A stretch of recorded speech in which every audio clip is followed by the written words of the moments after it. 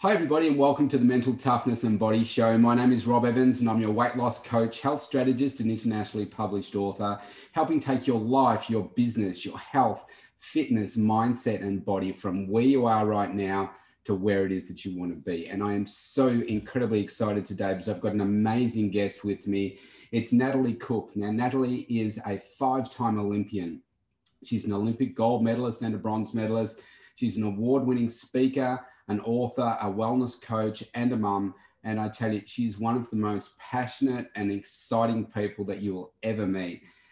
Nat, welcome to the show. Thanks, Rob. And the passion clearly reflects back to you too, because you are just as passionate, and I'm excited to be on your show. So thanks for having me. No worries. Thank you so much. Now, Nat, as the show suggests, mental toughness and body show.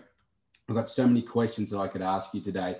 But where I wanted to start was so many of people just like me sitting on the couch at home, watching the Olympics and sit there imagining what does it take to be an Olympian in terms of the mindset and the training and everything. And I wonder if you could take us back to the process that you went through to go to that first Olympics and what that took.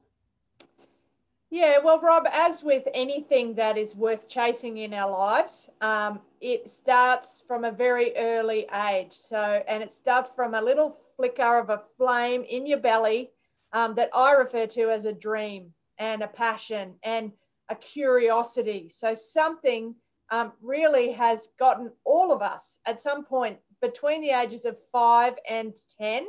My research suggests that we get bitten by a bug that has us dream, desire, get excited about, read about, get curious about. And for me, I was 8 years old. I was sitting in front of the 1982 Commonwealth Games in front of the TV in Townsville. I was 8 years old, like I said, and I saw Lisa Curry, a swimmer at the time, win the 100 meters freestyle in the Commonwealth Games, and she won the gold medal. She got out of the pool, she put a tracksuit on, she had tears streaming down her face, and singing Advance Australia Fair. And at 8 years old, I said, I want to do that. Wow. And that ultimately is where it starts for all of us. We've all had that moment where we've said, I want to do that. And then, of course, we go about life. I didn't know how. I was a swimmer at the time, which is why I loved watching Lisa. And I didn't know how I was going to get there. I go about my daily life as an 8-year-old, going to school, going to swimming training. And then, like anything in life, things get in the way, hurdles come about, challenges come about, and we change the course of our lives, sometimes in sliding door moments. And I think the mindset is really the capacity to hold on to the dream for your whole life until you achieve it. Yes. Right now, in my instance, I've been very lucky. There's a great story on Google about my 5 Olympics and winning gold medals. And however, if I hadn't have done that dream that was created as an 8-year-old, I could have gone as an Olympic spectator. I could have gone as an Olympic physiotherapist. I could have gone as an Olympic mental coach or a personal trainer. There are so many avenues, but what I find for most people is they let go of that dream too early and too easily. So the mindset is, how do you doggedly hang on to what that little child said they wanted to do? Yeah, wonderful. Wow, that's so powerful. So tell me, what age were you when you went to your first Olympics? I was 21 when 21. I went to the Olympics in Atlanta in 1996. Right. Okay. And so how many years prior to that do you have to say, obviously from 8, you were building it up, but like where you were like, yes, I can make the team. And correct me if I'm wrong, but 96 was the first time that beach volleyball was in? Yes, it was. So as I said, life gets in the way. We moved from Townsville to Brisbane. I didn't like the new swimming pool. The chlorine must have smelt different. I didn't like the new coach. I didn't like the environment of going to school and going back to the pool. So I went on in search for a new sport. And I tried everything from martial arts to skateboarding to Vigoro. If you don't know what Vigoro is, you should look that one up. I played tennis and basketball and cross country and athletics. And the one sport actually, if I take it back, there was a notice on the school notice board the size of an A4 piece of paper that said volleyball trip to Canada and America. And my head went Disneyland, snow, mountains, and then volleyball. What's volleyball? And that's what started it for me. But volleyball was the only sport that nobody could play.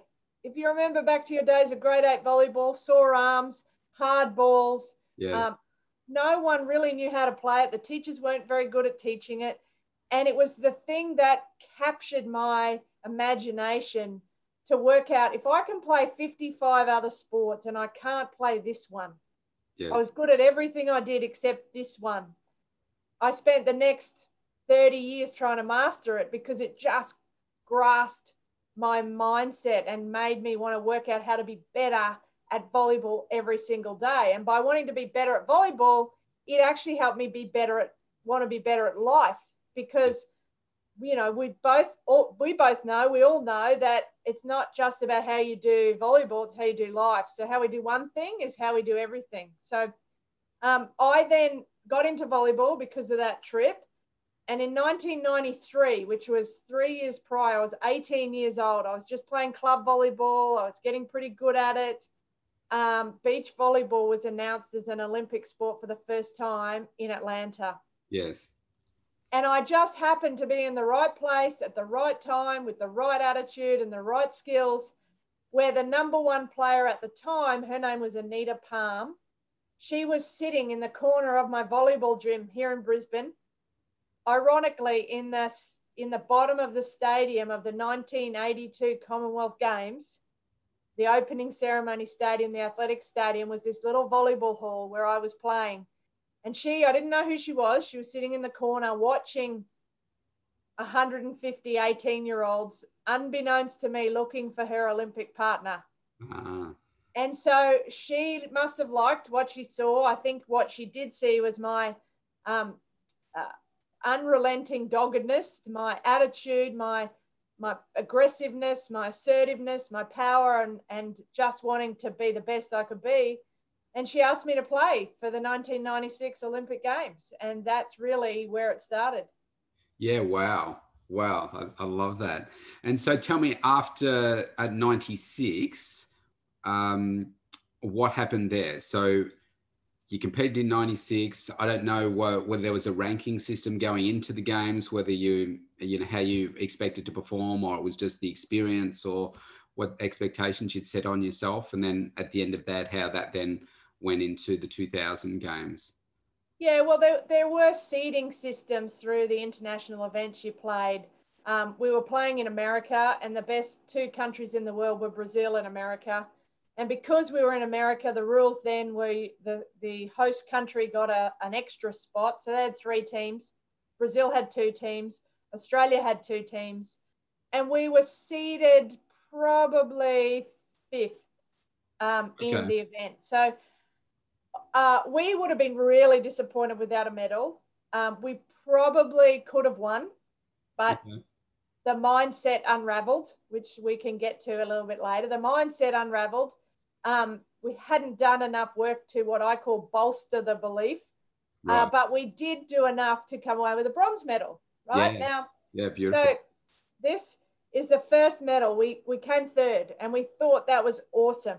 A little disappointed because you lose the semi-final, but to rebound back and to pull the mental state back up to get back on the court was a big challenge. And then to win the next day against America, we beat all 3 American teams. Wow. And Brazil came 1st and 2nd. So we did a great job in our first Olympics. And then when we came back, we thought, you know what, we've got a chance to win this thing in Sydney 4 years later in our home Olympics. And so Kerry and I went to work on how we could make that happen, setting new goals, which part of the mindset, write the goals down, set new goals, make sure they're lofty, make sure they're stretch. And our 1997 year was really bad. Okay. Kerry and I did not do very good. We fought. We blamed each other. Okay. We went into a really quite a bad space, and we split up. So that's how it went, Rob, after. Yeah. And yeah, it really, the mindset and the mental game is really more important in my eyes, especially when you're playing once every 4 years, Yeah. than the physical game. It really does require, I've recently actually likened it to building sandcastles, Okay. right? So if you imagine a sandcastle, when you go to the beach with your kids, I now have a Yeah. 5-year-old daughter, and you teach them how to build sandcastles, you actually have to reinforce the sandcastle. You have to get wet sand, you have to get dry sand, you have to get more wet sand. You have to build a wall, you have to build a moat to protect it. You got to maybe get shells and sticks and put a stick and a flag on the top to celebrate. That's exactly like building a mindset. It takes reinforcing, and it doesn't always go to plan. Yeah. So tell me then, after, what's the process you go through from, obviously there's so much work and so much build up to that moment. Then you've stood on the dais, you've got your bronze medal, and there must be a degree of disappointment that it's not a different color and you're not standing a little bit higher. But the elation of, wow, look at what we've achieved. And then a sense of, I really need to rest now because of what's happened. So how do you, well, what's that timeline between, you finish, celebrate, and okay, let's get to work for 4 years' time? Yeah, it is a real mixed bag of emotions. And sometimes, for me personally, I dismissed a lot of the maybe falling off the cliff or the drop or the dip. I didn't think that would happen. And of course, for some people it happens really quick. For me, it probably took 6 months Right. after that Olympics where I'm like, oh, this is a bit depressing. I got to wait another 3.5 years, and the crowd stopped cheering, and the free stuff stopped coming, and you got to go back to the hard daily grind, right? So it really is about a great solid plan, and sometimes you need other eyes on it. So we needed a coach, we needed a strength coach, we needed a success coach, a mental coach, to really cast eyes on how to peak and periodize a training set for 3.5 years. So you can become complacent and say, oh, it's a long way away. But of course, every year we would have competitions. We would have a yearly structure that would fit into a 4-year cycle. We would then have seasonal structures, which would be pre-season, the season, and post-season. So generally 3 seasons, in which people call terms at university, in the year. And within those seasons, you then break them down to weeks, days, hours, through recovery, through intensity loads. As you know, when you're building the body, and you're a perfect example of what we've witnessed over the last 12 months of how you've actually layer upon layer started to build your body, and you do it every day with your clients. It's amazing. But when the complacency and the challenge is when you say, oh, I got 4 years, I can wait. Yes. That's where you get in trouble. It really does take daily, continuous improvement. And improvement doesn't always mean going up, because sometimes you've got to come down the ladder. You've got to hold on to the ladder where the weather's bad and wait for the storm to clear before you can climb again. But it really is a systemized plan that is going to have, and then be ready for the plan to always go pear-shaped. Yeah. Yeah. I love that. So tell me then, so 97, you said that was a bad year and you and Kerry went your separate ways. And I assume that you obviously kept playing, but you found new partners and went on that path.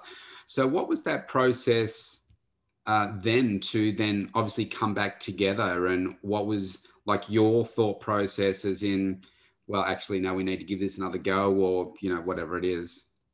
Yeah, well, even when we split up, ultimately the purpose remained the same. And most Olympic athletes will tell you that they want to win, right? So ultimately, Kerry and I's drive was to win. Whether we were going to do that together or apart, we still had this unrelenting goal to win the Olympic gold medal. So we would play against each other. We would look at each other through the net. We would snarl and glare and high five.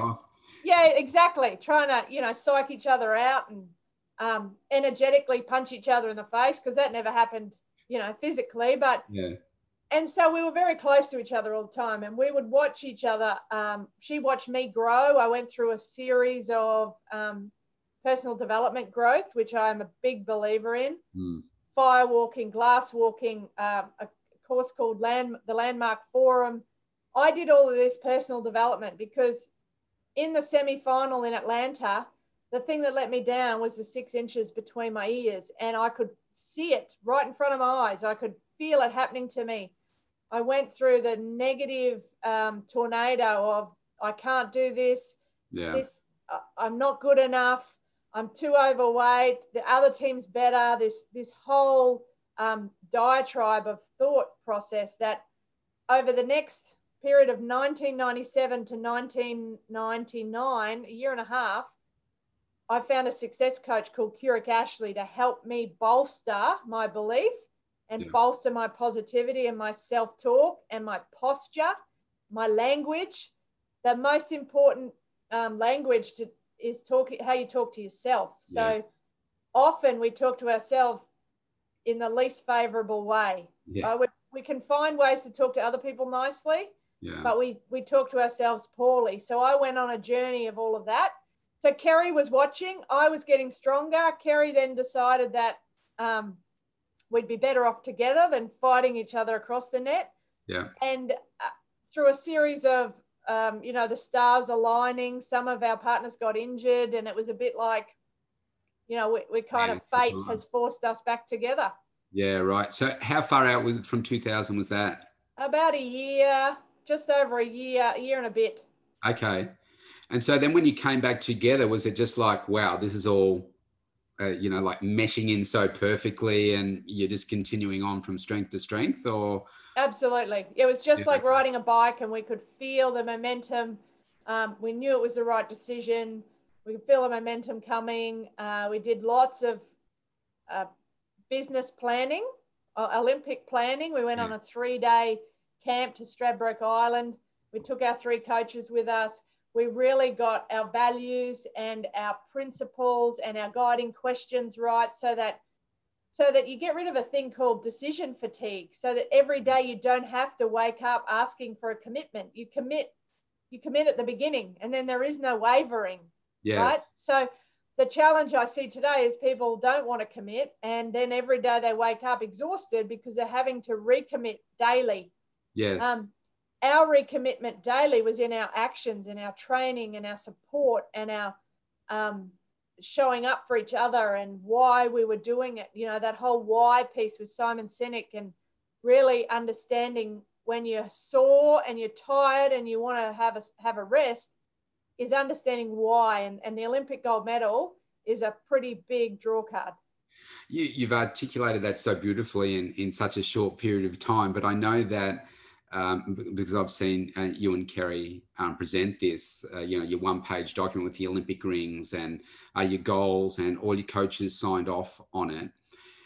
How important was that process? And because it wouldn't have been, okay, let's just write this down, you've done it in 15 minutes. It would have taken a long time to come up with it. But how important was that in really hitting you in here and driving you each day to success? Yeah, we lived our whole life by it. So once we got that piece of paper, and ironically, I have it with me always as an empty one for people, right? So this is the empty one. So it's called Gold Medal Excellence. It's the Olympic rings. Your what, why, how, who, and what if. And we filled in each ring with quite an extensive list of processes to follow, our winning way that we went through. We would put them all up on a whiteboard. I would give my opinion. Steve, our volleyball coach, would give his. Kerry Curic was our success coach, and Phil was our trainer. And we would go through and cross them off. Does this one count for all of us? And if all of us weren't convinced, it would get off. Yeah. And if one person wasn't convinced, the rest of us had to try and convince them, or it would be scratched out. Yeah. So we just narrowed it down to something we could all buy in and all believe in. And that's why the signature was so important. Yes. And so that one-page plan went everywhere, behind toilet doors, in our diaries, at the kitchen, traveled in our suitcase. a little bit like osmosis, right? The more you see things, you don't even have to stand there and read it. You just have to absorb it through the rings. It's a pretty special moment. And one of the other things that you did, which I have now taken on board myself, is to surround yourself with gold. So I heard Kerry and you talk about this with, I don't know whether it was just in the room you were sharing at the Olympic Village, or whether it was a period of time where just everywhere you went, you did this, but you just surround yourself with gold. So tell us a little bit about that. Well, I did notice, Rob, your gold tie. I'm very impressed. Yes, of course. And absolutely, it was a moment of immersing ourselves in gold, not just in the village. That's where it came to life, where people got to see it. But I slept in gold sheets. I drove a gold car. I had a gold toaster, gold sunglasses, gold watch, gold toothbrush. I even washed in Palmolive gold soap, right? So it was everywhere. Yeah. And if it wasn't gold, we painted it gold. And again, it goes back to you just having it around you. Yeah. Seems to absorb into your body, like the process we know as osmosis. So when you sleep on a gold pillowcase, it's like the brain just starts to flood gold. And what happens is it then wants to go to work on processing how to achieve it, right? Yeah. So that's the step that's important too. You got to do the daily do. You got to reflect. You got to have your plan. You got to do it. You got to reflect on it. You got to readjust the plan, and you got to stay focused on that mouth-watering, exciting, like keep you awake at night goal, which was the Olympic gold medal, right? And then one day, that thing, which is really shiny, can show up. Now, I have had people say to me, well, what happened if you didn't win gold and you got silver? Well, I would have painted it gold. Yeah. Because it's not about that 45 minutes or hour and a half of the game. That it's about that 4-year journey that was gold for us. So I literally would have done that. Now, history says that we won it fair and square. And so all that process worked perfectly for us. And I've seen it work for you too, Rob. So there you go. Yes, absolutely. It's really hard to find gold toothpaste, but I found it. And gold towels. They're really hard to come by, but I found those too. But even on that, that's great, because on that, it's the thrill of the hunt for it. That's right. So you get compelled and you get engaged, and friends and family would too. They would buy gold stuff. So anything they found that was gold, they'd buy it and give it to me. So it does just orientate the brain to a new way to go on a search or a hunt, unrelenting for the goal that you have fostered within yourself. It is the most amazing process. Yeah, absolutely. Well said. Just got a couple more questions for you. I wanted to dig into maybe you can timeline it a bit for us, the 24 hours before your gold medal match. Now, I think, correct me if I'm wrong here, but going into Sydney, you were ranked 3rd. Is that right? Yeah, we were unofficially 3rd, which is what our ranking suggests. But we were given number 1 seed because we were the host. So there are always some of these funny rules, which actually made some of the teams really mad. Yeah. Now, ironically, it didn't really adjust much. We moved from 3 up to 1, and we would have been playing similar teams. Right. So yeah, if we go to the 24 hours before, like everything, there's not a simple, easy story, but we had to move our accommodation. We were staying at Randwick in an adult nunnery, like the Catholic nunnery, with nuns. Yes. Because the Olympic Village at Homebush was too far away. So they put us at Randwick, which was a 10-minute bus ride to Bondi. And then nobody thought in the organising committee we were going to win, because the day of our gold medal match was also the day of the road race, which meant they had to close roads. Yes. And we couldn't get from our nunnery to Bondi. So we had to transform our bedroom, gold included, everything included, to the Bondi. Back then was the Swiss Grand Hotel. Okay. So Kerry and I entered a hotel room for the last 24 hours. And all I remember is laying in bed the night before the gold medal match, September 24th, 2000, unable to sleep, clearly with new surroundings, and you're showing up for an Olympic gold medal the next day, but making up my gold medal speech. Yeah. So right. who was I going to think? How was I going to address the crowd?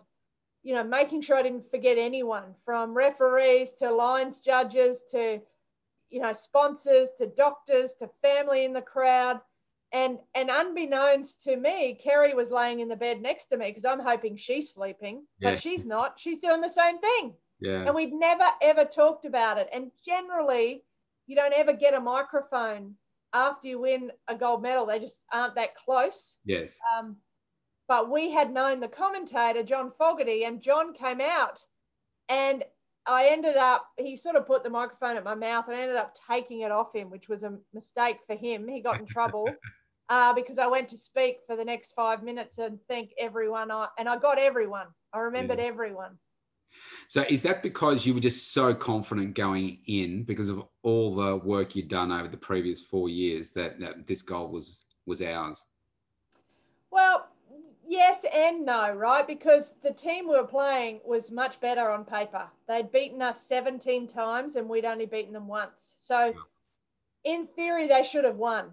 But we had built so much in the rest of our team outside of a technical strategical game plan to be able to weather the storm, to be able to stand tall when it wasn't going well, to be able to find cracks in their armor that they didn't even know they had, that an Olympics produces, because this is our first Olympics. Yes. So we had this very holistic game plan that most people, even today, wouldn't have, that encompassed how they might be feeling at certain times of the match, Yes. how much pressure is on their shoulders as a Brazilian team with their expectation to win. So we had a lot of that going on as well.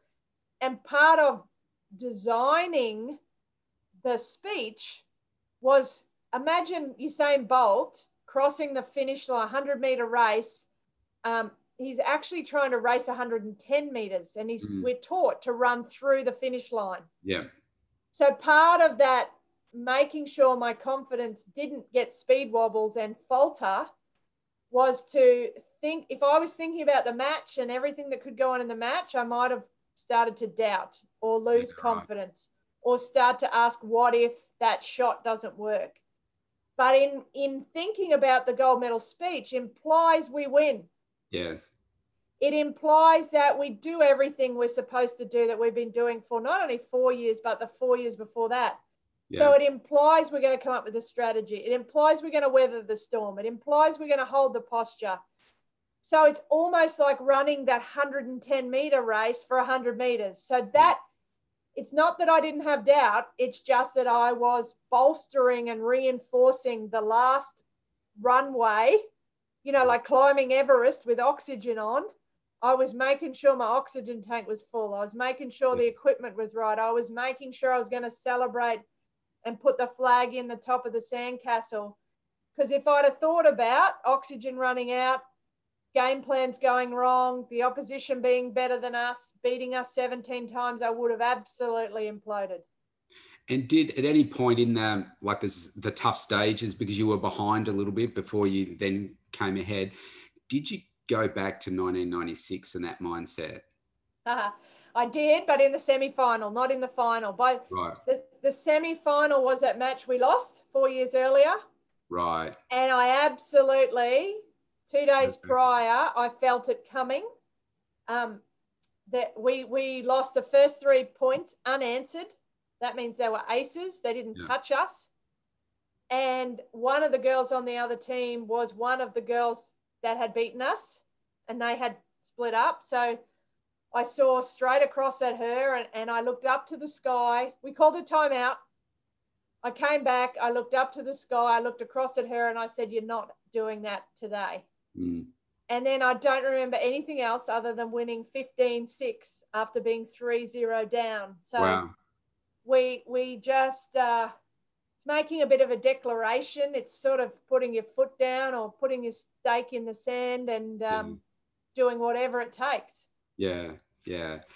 Fantastic. It's so intriguing. I can listen to you for hours.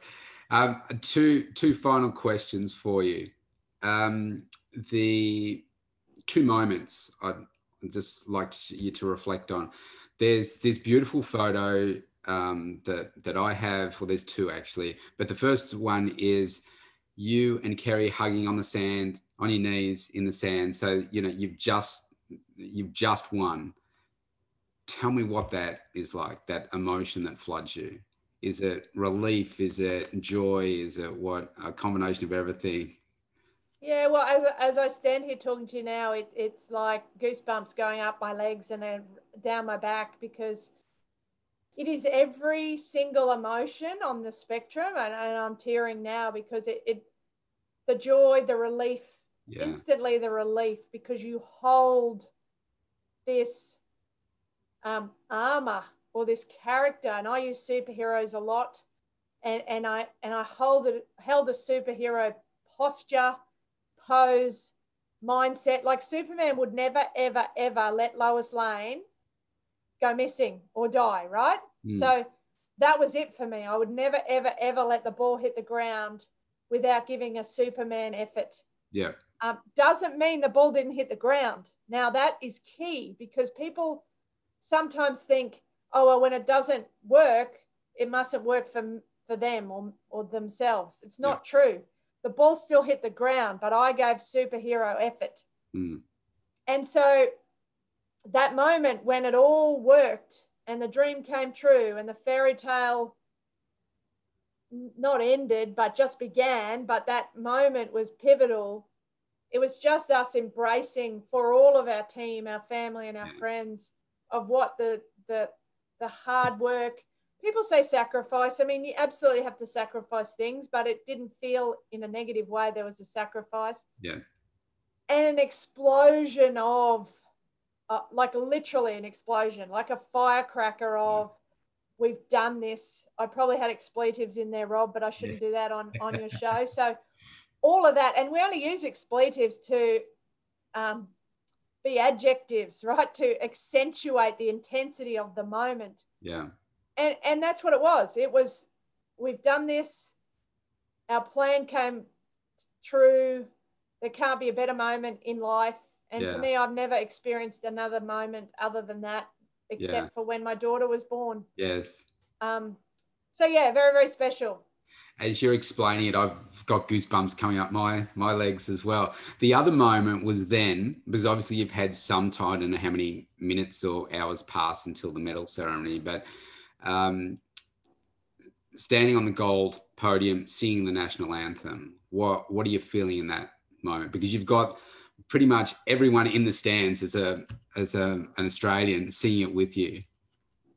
Yeah, and I'm glad you said singing, because I was probably just yelling, because I don't know that I'm a good singer, but I'll take the one of the things I laugh at Kerry about and make jokes is, in Atlanta, she didn't know the words to Advance Australia Fair. So I would, we talked about blaming. I blamed her that she wasn't fully prepared. So we had Advance Australia Fair behind the toilet door as well, and Kerry would sing it in the village to make sure she was ready. So I learned it at school, and I wondered, if there's one reason why you learn Advance Australia Fair, it's so that when you win an Olympic gold medal, you're ready. And the pride and the heart bursting out of our chest, and not only for us, but for the whole crowd at Bondi, everybody watching on TV, all the people that were at, Darling Harbour and Sydney Opera House watching it.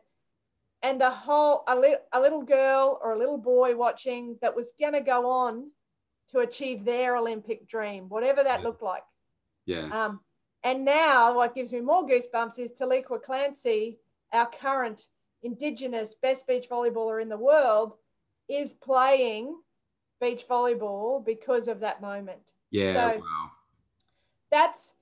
That's what excites me about the opportunity coming for Queensland and the 2032 Olympics. And a lot of the Olympians you see today, getting ready for Tokyo 2020, which of course now happens in 2021 with COVID, but they were little kids in 2000. Yeah. They were inspired by the Sydney Olympics and other Olympics, and hopefully another home Olympics in 2032 can just set up Australia for another 20 years. So yeah, very exciting. I guess on your journey, you probably at no point really considered just the impact that you would have on inspiring people, around the world. But certainly the impact that you've had on me, both you, Kerry, and Shani as well. I have your photo. I don't know if this is giving too much information, but I have the photo of you and Kerry standing on the podium upstairs on my my ensuite window mirror. I've got a photo with you and Kerry and Shani on my window, and like the amount of inspiration that you guys gave me over this last 12 months. Now, I'm not going for an Olympics, but I guess it's my own version of an Olympics for me. And like just really, really powerful. And I think whenever you're in a room and you're talking, you just have such a presence and such a a positive impact on inspiring people, to not just in sport, but just with life in general.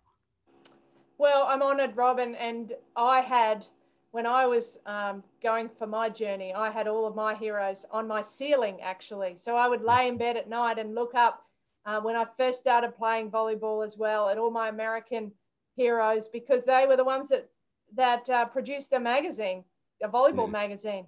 And then what I would do is I'd take them off the ceiling one at a time as I beat them. So lucky we don't have to compete, Rob. You can keep me on your mirror the whole time. Yes.